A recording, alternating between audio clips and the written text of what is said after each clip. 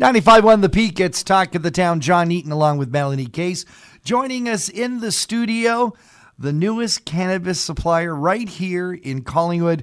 We say hello to Louis Laskovski. Louis, great to have you here. Thanks for having us. And with him, Stephen Fryer from Sessions Cannabis. Great to have you here. Thanks, John.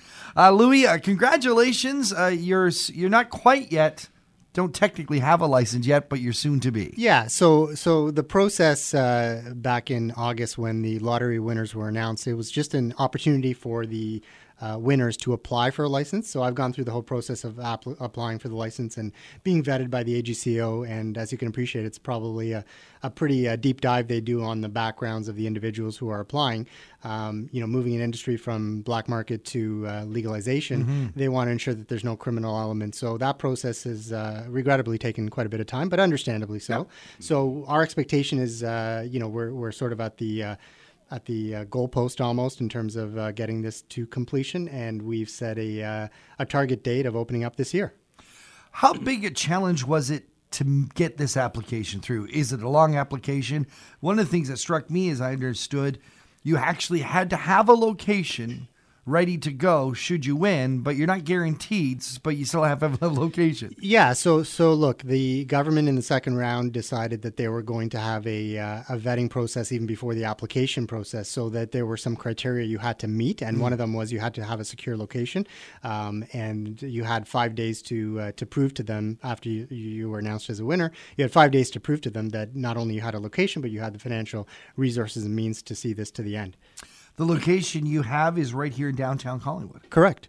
What made you decide first to open up a place in Collingwood and make the application for this town, and then take a downtown location? Yeah. So I've been looking at the market, the cannabis market, for quite some time since legalization, and Collingwood has always been a favorite of our place. We spend a lot of time up in Collingwood, and we like the area, and we wanted a downtown location.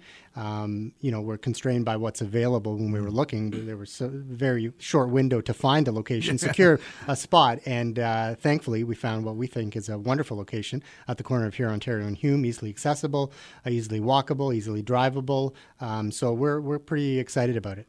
It looks more like a house than a retail store. Yeah, look, that area of Collingwood traditionally was residential, but over many, many, many years, it's been converted to commercial use. And as you know, the town of Collingwood supports that, and they want all the commercial and retail use to be on the street. So it's just it fits in very nicely with the community. It's in a great location, easy to get to. We think it's gonna be a great draw. Stephen, you're already in the business. You have a store operating in Hamilton, and Sessions Cannabis is working with stores all across Ontario. What's the business like? When you opened the doors in Hamilton, did it meet your expectations? Did it blow it away? How's it sit? Yeah, business is booming. I mean, it's amazing to be the first store in Collingwood, and not just Collingwood, the entire surrounding area. A lot of other municipalities opted out. So Collingwood thinks it's going to be a hotbed for cannabis. We're so happy to take this out of the hands of the gray market folks and really bringing the legal, trusted Health Canada product to bear. So we're pumped to be here, and I think expectations are high. I mean, I hope the community really embraces us, and certainly we're really embracing the community. There's a lot of wonder if the current users of cannabis are going to switch from the suppliers they've already been using, even though it's gray market, as you know. Do you think people are going to make the switch to retail to buy the government product, despite the fact that in some cases it's going to be more expensive? Yeah, I think we've seen a tremendous uplift in terms of sale of legal cannabis. I think, again, people are going to want to follow the legal route. We'll follow the legal route. Those that don't will still stay with the gray market folks. But, it's something that's on our side is that we have a trusted product that's vetted by Health Canada. So that's an amazing opportunity, and I think really people are embracing this. I mean, once upon a time, there was bootleg liquor at one time. So, I mean, we're at the early days, and there's a lot more growth to come. But the liquor store just fine. That's right. Louis, where are you from originally? And again, you used to vacation here. Why did you think this would be a great place to open up a business? Well, again, so I'm from Richmond Hill. Okay. I'm a lawyer by trade, and I still practice in Richmond Hill. We live in Richmond Hill, have a young family. We have a place up here as well, so we spend quite a bit of time up in Collingwood. We know the area quite well, and we enjoy it. We're fond of it. And I personally believe it's a wonderful opportunity for the community. It's a great resource that I think people will gravitate to. And let's be honest, cannabis applies.